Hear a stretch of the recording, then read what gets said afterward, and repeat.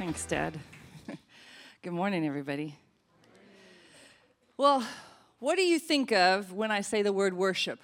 What comes to mind? Maybe it's maybe it's this, or maybe it's that, or perhaps this, or maybe them. That's Elevation Worship Band, if you don't know who that is. Or maybe for some it's that. Have you considered that the reason we exist is to worship God? The reason we exist is to worship God. So today I'm going to talk a little bit about worship that attracts Jesus. You know, God made us to worship Him and have intimacy with Him. That's why He created us. He's a God who loves to have us close. He wants to have a relationship with you. He wants to have intimacy with you. And that's what His plan was for Adam and Eve in the garden, and actually for all of humanity. It was to keep us close so that He could dwell with us and so that He could have a relationship with us. That was His desire. But then, of course, Eve and Adam ate the fruit and ruined it for all of us. And with that, sin came rushing into the world and sin came into our hearts. And what happened is we stopped worshiping God alone and we started chasing our own desires and worshiping other things and people. And ever since that day, God has been running after humanity to try and bring us back, to reconnect with us, back to that place of intimacy. That's why Jesus came.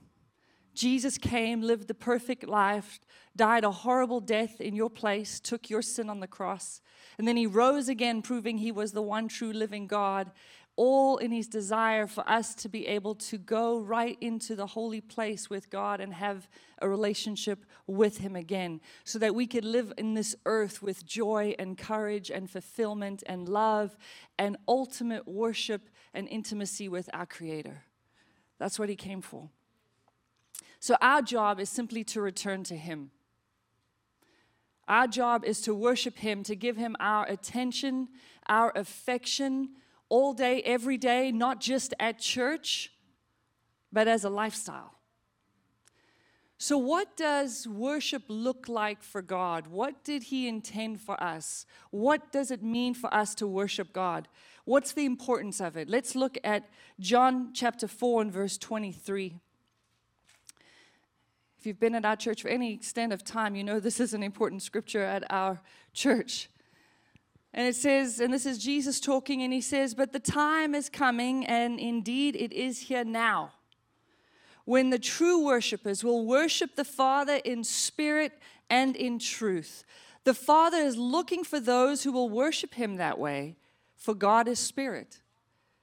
So those who worship Him must worship Him in spirit and in truth." See the command there? Must worship Him in spirit and truth. But you know, in other translations, it says that God comes seeking those who worship Him in a certain way. Think about that. It's Sunday. There's worship happening all over the world today, right? Churches all over the world, all worshiping Him. But the scripture doesn't say God is going to look at every church. He's going specifically looking for somebody, some church. He's looking specifically, which means He's bypassing many churches in the world, looking for those who are worshiping Him in spirit and in truth. So what does that mean? What is spirit? What is truth? Well, I believe spirit means it's a Holy Spirit-born activity. It is the Holy Spirit within us that enables us to worship God in the way He is supposed to be worshiped, because He is spirit. So I don't know how important the Holy Spirit is in your life. Of course, we all know when we get saved, we get the Holy Spirit. Of course, He does the work in us. But we know there's more. There's the baptism in the Holy Spirit with the evidence of speaking in tongues. That's the fullness of the Spirit. And I don't know if this is your church or if you go to a different church, or for those watching online, if you attend a different church. Is the Holy Spirit not just a part of your church, but is He allowed to lead your church? Is He leading the service? Because trust me, as a fleshly person, we can offer God nothing. Our worship is nothing to Him if it is not from the Spirit of the Holy Spirit to Him. It's the Holy Spirit within us that enables us to magnify Him, glorify Him, see Him as He is, and worship Him. That's what it means to worship in spirit. It's with the Holy Spirit. And it talks about truth. I think truth could mean a few different things, but I think it means, are you honest? Are you coming to God as an open book, vulnerable, the good, the bad, the ugly, withholding nothing, saying, here I am, God? I heard this quote and I thought, wow, that's powerful. And it said, Satan dines on what we withhold from the Lord. Satan dines on what we withhold from the Lord. What does that mean? If there's stuff in your life that, oh, I'm not ready to give that little sin up, or I'm still doing that little thing on the side, or I'm still holding on to this emotion, or whatever it might be. There's something in my life, you know what it is, and you're kind of withholding it, and you're not ready to give it up. And when you come to worship, now the enemy's beating you up with it, because now you can't come in as you were supposed to because you've got this thing holding you back. And the enemy's running, he's having a party with it. So worshiping in spirit and in truth. And so we worship in our private life at home, and then we come together and we worship Him corporately. What it is, it's a way that we collectively communicate our love to God. It's the one thing that we will do for eternity. We won't always pray for the sick. We won't always have altar calls. We won't always be counseling people. But in heaven, we will always be worshiping. We will worship from now until eternity. So it's our great privilege and honor in this life to worship Him, to give Him all the honor and the glory He deserves. So how do we worship? What is the practicality of it? What does it look like? Well, there's many scriptures in Psalms that give us descriptions. I'm going to just use one today, Psalms 95, and you can be all glad I just said one of them.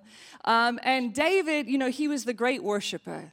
God said he had a heart after His own. So let's look at how David describes it. We'll go to Psalm 95. It says, "Come, let us sing to the Lord.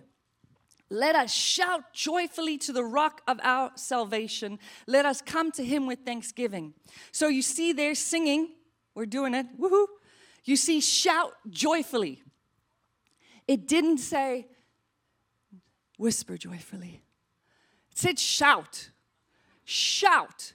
You might be like, that's loud for church. You know what I'm saying? Turn that down a little bit. No, shout joyfully with thanksgiving. And a lot of times you'll notice that's like the Foster songs we do. That's the time where you come in and you're just so excited for who God is. And you're shouting and you're joyful, and it's with thanksgiving. So you're thanking Him for what He's done. Thank you for saving me. Thank you for Jesus. Thank you for the Holy Spirit. It's a thankful time, okay? So that's what you're seeing. It said, let us sing psalms of praise to Him. And then it says for, which means why. Why we do this? For the Lord is a great God. He is a great King above all small gods. And He tells you why. He holds in His hands the depths of the earth and the mightiest mountains. The sea belongs to Him, for He made it. His hands formed the dry land too. Basically, in case you forgot who He is the creator of all. Everything you see, He created it. You guys get excited when you get your new iPhone because you're like, oh my gosh, have you seen the newest creation, what they've done? Oh my gosh, let's stand in line forever. What? Look at the Creator. Look at the one who made the mountains and the seas and the whales and the dolphins and your dog and the person, human being. My goodness. Does He not deserve the praise? And it says, now you'll see the difference here. It says, now come, let us worship and bow down. Now watch the slowness coming here. Let us worship Him and bow down. Let us kneel before the Lord our Maker, for He is our God. We are the people He watches over. His flock is under our care. What you notice here is notice the posture of worship. Folks, this is not just an utterance. This is an attitude. There's a physicality to it. There's the raising of the hands. There's the bowing down on your face. There's the kneeling. What do people do when they meet the Used to be the Queen of England, now the King of England. What do they do when they meet the king? They bow as a sign of respect. I respect you. That's why I'm bowing to your authority. When you bow or you kneel before God, it is a sign, it's an outward expression of a heart that is yielded and being reverent. In my own worship time in my bedroom, most of the times I get down on my knees to worship God just because I feel such a reverence for Him that I feel like, God, what else can I do? I just want to get lower. I don't feel like I deserve to stand in your presence. You deserve my body laid out. It's the only thing I can, it's my outward expression of my heart yielded down. Can you kneel without being yielded? Sure. But you might only be impressing those around you. God's not tricked or faked out by your flesh. He knows the difference between genuine and real worship. Why are you doing it? So others can see you, see how you're doing, see that you're a good worshiper. No, God knows genuine worship. Now, I'm not saying don't come to Him because you're like, well, I can't do anything until I'm perfect. No, none of us are perfect. We all come to God a little bit of a mess. I'm just saying when you come, get your heart right. Just say, God, I need help. You know, whatever it might be, forgiveness, whatever you need at that moment, just be like, God, here I am. Just come honestly. And at the end of that Psalms, it says, today you'll hear His voice. Do you know that in worship, it's the easiest time to hear His voice? Because you've taken your eyes off yourself, you're focused on Him, your heart is yielded, you're worshiping Him, you can hear His voice. So what does worship look like in heaven? We've seen what God expects here. What does worship look like in heaven? There's so many great, there's more than one example in the Bible. Revelation chapter 4 is what we're going to look at, but there's also Isaiah chapter 6.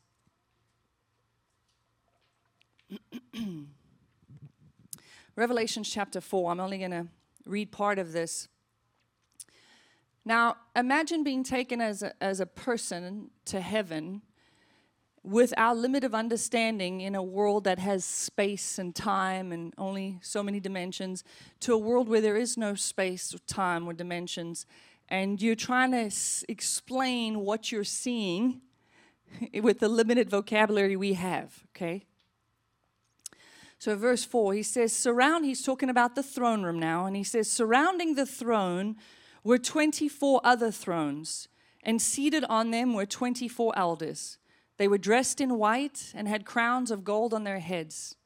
From the throne came flashes of lightning and rumblings of thunder. In the center, around the throne, were 4 living creatures, and they were covered with eyes in front and in back. And day and night, verse 8, day and night they never stopped saying, holy, holy, holy is the Lord God Almighty, who was and who is to come. Whenever the living creatures give glory, honor, and thanks to Him who sits on the throne and who lives forever and ever, the 24 elders fall down before Him, and they lay their crowns before the throne, and they say, you are worthy, our Lord and our God, to receive all the glory and honor and power. For you created all things, and by your will they were created and have their being. In Isaiah chapter 6, he describes it, he says that when those beings say that word, holy, it said that the foundations of heaven shook. The posts and the pillars shook when they say, holy. Can you imagine what that is? What is it when the earth shakes, people? It's an earthquake. Imagine somebody saying, holy, with so much power and authority that the earth shakes. It's not some holy Jesus. It is holy, and the entire place shook with holy. It says 10,000 times 10,000 angels. I'm not good at math, but I think it's like 100 million. It's a lot of people saying, holy. What awe and majesty and mystery is there in our God? You know, and I think there should be divine mystery in your relationship with God, because He is a great God. There is so much we can't wrap our heads around. I mean, yes, God wants to reveal Himself to us. We know He wants us to know more and more and more. And He's like, look at the scriptures. I'm going to teach you more about myself. Yes, yes, yes. But if you for 1 second think that you've got God figured out and that you fully understand His ways and how He works, all you've done is reduced Him from God Almighty to a small g. And you will never bow down or kneel before a God you can understand. Because if you can fully understand God Almighty, you have created Him in your own mind. And you will never bow before your own creation. You have to have awe and wonder and mystery and adoration before you bow your knee. The mystery is beautiful, though. Mystery is a good thing. Because if you have mystery, it means that you're living by faith. And guess what? Faith is what pleases God. Faith is what pleases God. That mystery is faith. It's saying, God, I don't fully understand you. I don't get it. I don't get half the stuff you're doing. But you know what? I am going to worship you in spite of. Because I know you're a good God. I know you're a righteous God. I know you are holy. So I will bow my knee. Isn't that beautiful, though? You see the elders, the emerald around these. That's actually somebody who saw heaven, and that's what they drew. That's their attempt at drawing what they saw. You know, I read this other person's description of heaven, and they said that they literally died for an hour and 45 minutes, dead, not kind of dead, and doctor version dead. And in their story, they say that when they were in heaven, and Jesus began to walk through heaven, and the flowers and the trees and the animals, everything bowed its knee as He began to walk. Everything bowed its knee. We can't picture all of creation. Flowers, trees, animals bowing their knee in reverence and awe as He walked. It said the mountains moved out of His way as He walked, because of the love and the reverence and awe that even creation has for Him. But you know, worship should cost you something. Like the woman who broke the bottle of expensive perfume onto Jesus. You know the story. It said that perfume cost her a year's wages. I don't know how much money you make, but just think of your end of year salary. How much money is that? Now imagine taking all of that money, buying one bottle of perfume, and then breaking it on somebody. It's expensive. See, worship is actually a lifestyle of being surrendered. It's a laid down lover of Jesus. Ooh, I love that. Laid down lover of Jesus. I know some of you are going to tweet that in 2 seconds. It's going to be on Instagram. I'm a laid down lover of Jesus. Yes, I am. But wait a second. It's not as easy as it sounds. It means to have a heart posture. It means to have an attitude of the heart that is laid down for Jesus in surrender to Him. It's a lifestyle. You're like, well, what does that look like? It sounds pretty good. I'm sure I'm doing that. Well, let's see. Romans chapter 12, verse 1. Let's see. It says, therefore, I urge you, brothers and sisters, in view of God's mercy. So listen, he's saying, listen, because of God's great mercy towards you, listen what you should do. In view of God's mercy, to present your bodies as a living sacrifice, holy and acceptable to God. This is your true and proper worship. Folks, a living sacrifice. People from the Old Testament, they understood what a sacrifice meant. But in today's culture, Nobody knows what the word sacrifice means. And if you tell somebody you're supposed to be a living sacrifice, no, no, no, no. Culture tells me that I'm supposed to be happy and do everything that makes me happy. And if it doesn't make you happy, stop doing it and start doing something else. That's not the way it works in God's kingdom. In God's kingdom, you lay happiness at His altar. Because guess what? If He's asking you to lay something down, what He's asking you to pick up is so much better. Your version of what you think happiness in is as pales in comparison to what true happiness found in God is. Do you know Jesus calls us to a royal priesthood? A royal priesthood, folks. We're supposed to be a purified, holy people. The world is supposed to look at us and be like, wow, they emanate the glory of God. We, in our lives, are supposed to live pleasing God. Now, I know we're under grace. We know we're in a covenant under grace, and thank you, Jesus, for that. But if you've read the Old Testament lately, I don't know, Leviticus, Deuteronomy, Exodus, and you start to see the law that God put on them and what would happen if they broke the law, literally every other person was being stoned. Like, oh, you break that, stone them. You did that, kill them. You broke that. I was like, geez, this is hard. Is there going to be anybody left? If we had to apply the law today, I'm not sure how many people would still be alive in this building. But because we're under the new covenant, Christians think, well, I'm under grace. What? Have you seen what God's standard was?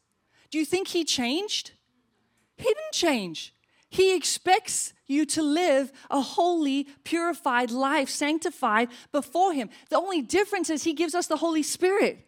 In the new covenant, you have the Holy Spirit of God in you that wants to be holy, righteous. And so He draws you and He helps you and He enables you to live a life. But trust me, God has a standard. And we cannot abuse that standard simply for the sake of grace. Repentance is important. Purity is expected.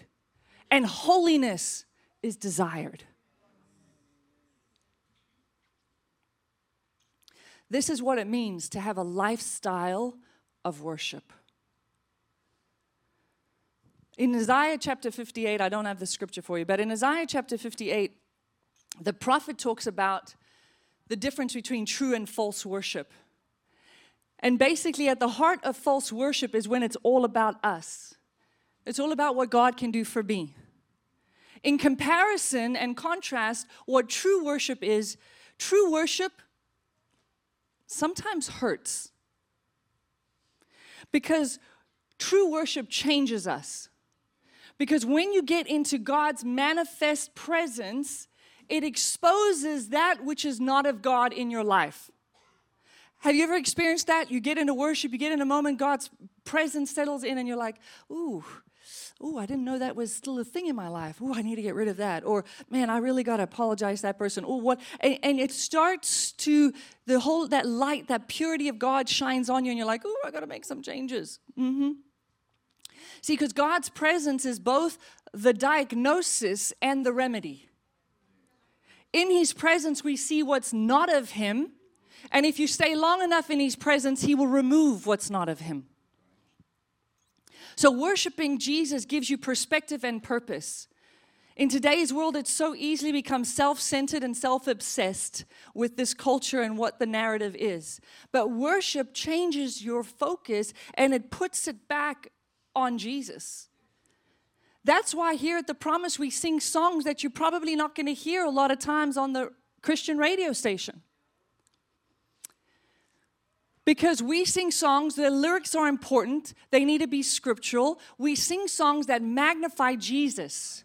We sing songs that glorify Him, that sing about His greatness, what He has done, who He is, not about me. It's not about meet me here, I'm so this, I'm so that, me this, me that. No. Now, hear me now. You can have songs in your own private time of consecration where you're crying out to the Lord, whatever you're going through, and you play that song, and it is a consecration time. I understand that. But when you talk about corporately worshiping Jesus, we've come to worship Him, to glorify Him. And just because a song moves you, doesn't mean it moves God. See, God looks for songs that magnify His Son. Are you singing about my son and his goodness and how loving and faithful and merciful and good he is? Are you singing those songs? Man, I was looking for some new songs on some new fast up-tempo songs we could do. And I was looking at some of the top Christian bands out there, some of the top Christian churches that are playing these songs in their churches, not just for the radio. I get that there's a difference. Playing these songs for their praise songs. And I wanted to throw something. I was like, what is this poetic nonsense? Oh, it's this and it's me and there's light and it's shining and I'm good. I'm like, what is this? Yeah. And it's a great beat. And the words are, I was like, is Jesus even in the song? Is there one word that talks about his redemption plan? Like, what is this? It's so poetic. It means nothing. And people are like, yeah. I'm like, what? Come on. Just because a song is popular doesn't mean it's anointed.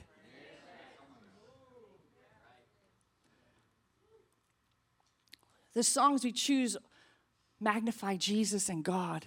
And that's why what you experienced today, if you were sensitive, you would have felt his manifest presence come in this room.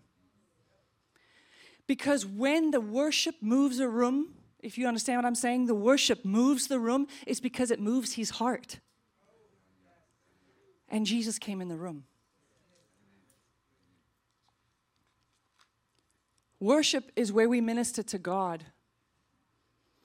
It's not about me, it's based on his worth. It's not about me. My feelings don't actually even matter. Because you know what? If I can turn my focus onto him, me and my feelings will change. I'll come in discouraged, but when I start singing about how faithful he's been and how good he's been, guess what? My discouragement turns to courage. I sing about how faithful he is and all the miracles he's done, my doubt turns to faith.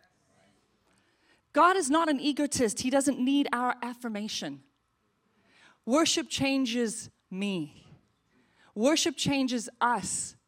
When we see him clearly, we are changed. Because what you worship, you become like. So when we make worship a lifestyle instead of a time period, that's when your relationship with him will grow and your heart will become more like his.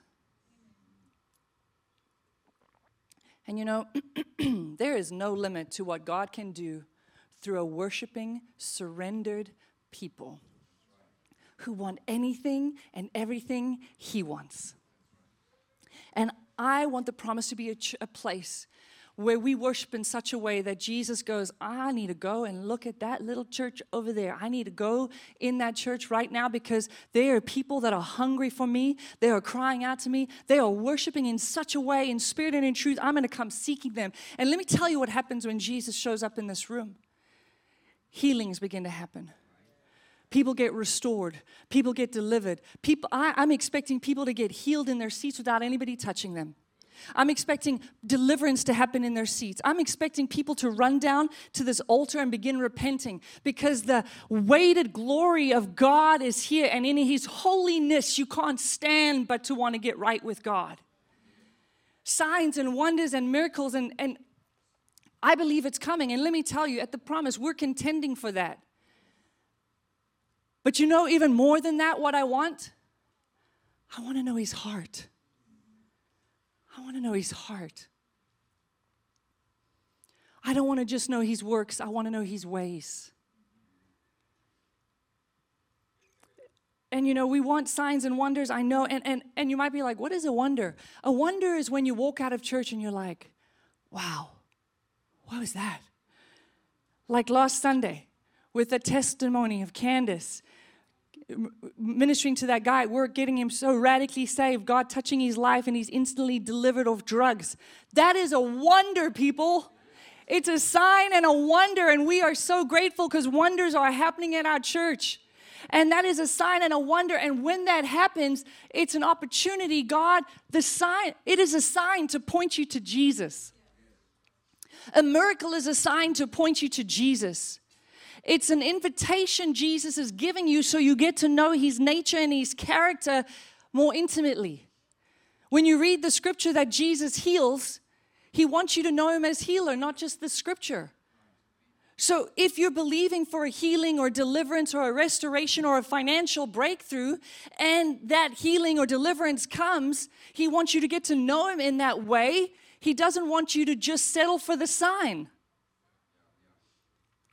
Don't be satisfied with the sign. The Israelites were satisfied with just God's works. But it said Moses knew his ways. And God wanted the Israelites to know him. It says in Scripture that they were able to. But they chose to be satisfied with just the miracles and never got to know the miracle giver. And the problem with being satisfied with just the miracle is that miracles get boring. How do I know?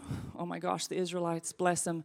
They are the perfect example. They get manna falling from heaven, literally food falling from the sky every morning on the ground. A few days later, they're like, what else you got? Like, seriously, I'm over this bread. You know, they cross through the ocean. God parts the Red Sea, okay, folks? Literally the ocean, a wall of ocean, how many hundreds of feet in the air? I'm thinking as I'm like reading it, I walk through it, I'm like, I wonder if the fish swam up and stopped like a glass wall, or if they just fell right through.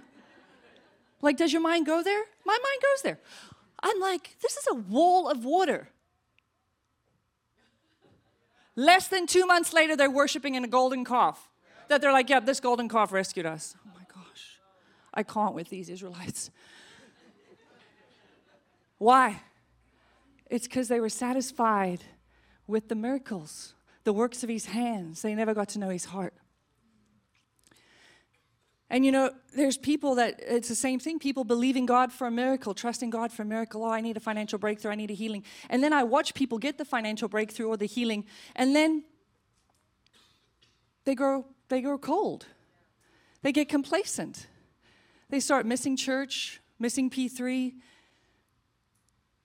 And I'm like, what happened? What's going on? How are you not down front every Sunday going, wow, God, thank you for that healing. Thank you. Oh my gosh, you're amazing. You're great. You're a healer. You are who you said you are. It's because they grew complacent. They were satisfied with that miracle. Now, a lot of times it's just like, well, yeah, I know he did that, but now I need financial breakthrough. I'm not sure if he's going to do that, but that's what I need now. They go from one sign to needing to the next sign to the next sign and actually never get to know the sign giver. They never get to know his heart. Because if they knew his heart, they couldn't stay away. They'd want to be here every Sunday worshiping with everything they've got, but then God blesses them and they're like, well, now I'm too busy to come to church because God's blessed me so much with my business.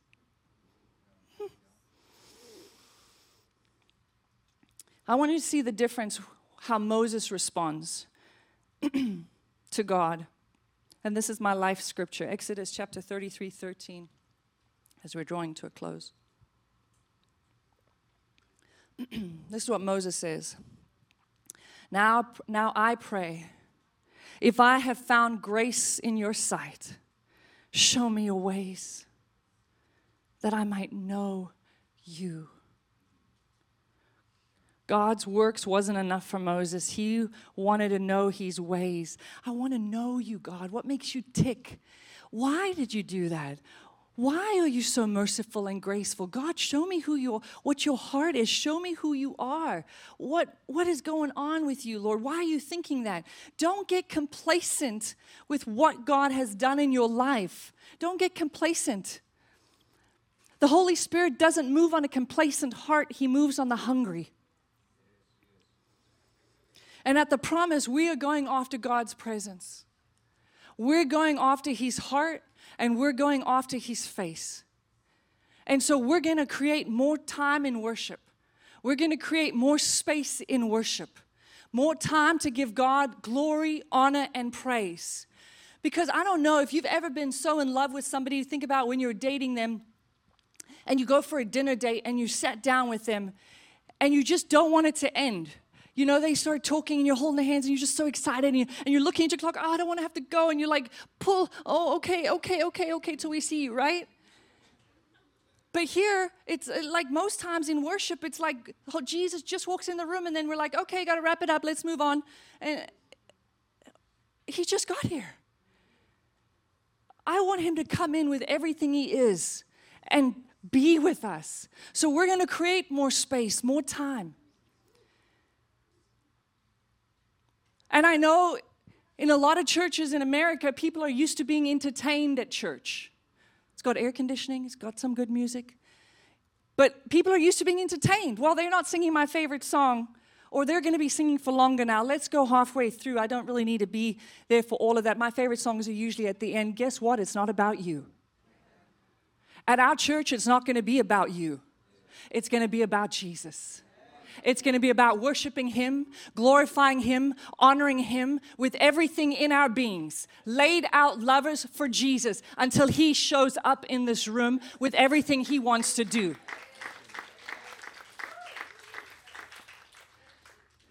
So if that's your heart, if you want more of God, if you want to experience his tangible presence, if you want to just draw close to the heart of God, trust me, there's so much more to him. He will light you on fire and pour the oil of gladness in your heart. He will take care of you. All the other stuff that you worry about, he'll take care of. But he wants to know you, the creator of the universe, and he wants to draw you close. You can't imagine the love that God wants to shower on you as you draw close to him. I want to be a place where God's presence rests continually. It says throughout Scripture that God was looking for a place to dwell. Now, we understand in the New Covenant, God is dwelling within us, but his manifest presence is looking for a place to dwell, to rest. I want it to be that way continually, that God's presence rests at the promise. His presence, his manifest presence, that when people walk in, they sense the love of God in this place. The word will always be preached at our church. It'll always be preached in truth and accuracy and the honesty of the word, always. But we're going to extend the worship. We don't know. Drea and I, we've spoken. We're not putting a clock on it. I'm not saying done now, done here. We're just going to extend. We're going to see. Some Sundays might be shorter, some might be longer, but we're going to allow the Holy Spirit to move because this is what we want. Jesus has promised us, he's given us a prophetic word that he's going to come and visit us. Well, I want to be anxiously awaiting his presence, waiting for you, Jesus. Come, Jesus. That's my heart. If you go ahead and stand with me today, just close your eyes for a moment. Just play this song. Just close your eyes. Just let your heart love on Jesus. Just let your heart love on Jesus. We worship you, Jesus. We want to see your face, Jesus. Our heart cries out for more of you, God. All of you, Jesus. Oh, Holy Spirit, teach us. Teach us how to worship God in such a way. Teach us, Holy Spirit. Take us deeper. Oh, we lay our lives at your feet, God. We surrender to you, Jesus. With everything we have, we surrender, God. I surrender, Jesus. Jesus. Jesus.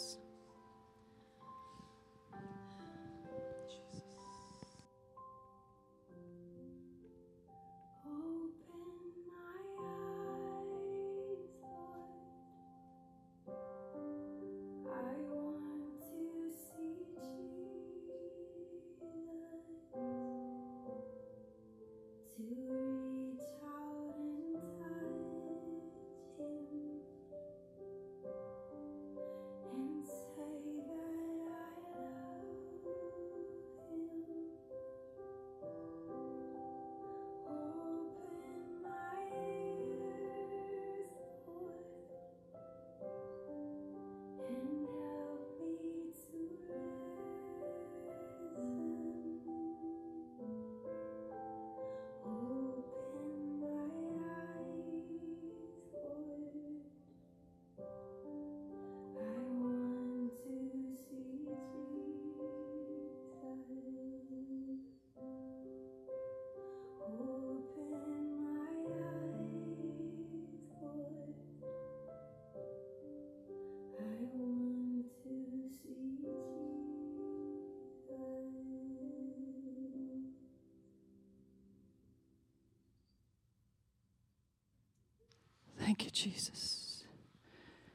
Thank you, Father, for your presence. Thank you, Lord. Oh God, our hearts crying out for more of you, Jesus. If your heart is not right with God, if your heart is not right and you need to make it right, we're going to pray for you today. If you're ready to make Jesus the Lord of your life, to live a surrendered life to Him,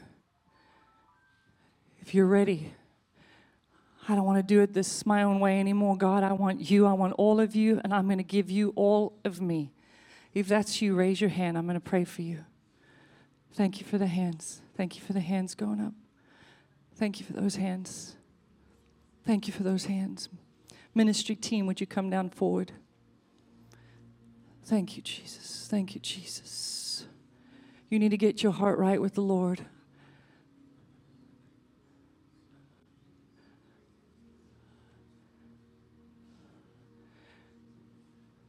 If you need to return to the Lord, if you've been drifting away, your heart's grown cold, you're like, God, my heart's cold. I need that fire, God. I'm turning my heart back to you, God. Forgive me. Raise your hand right now. We're going to pray.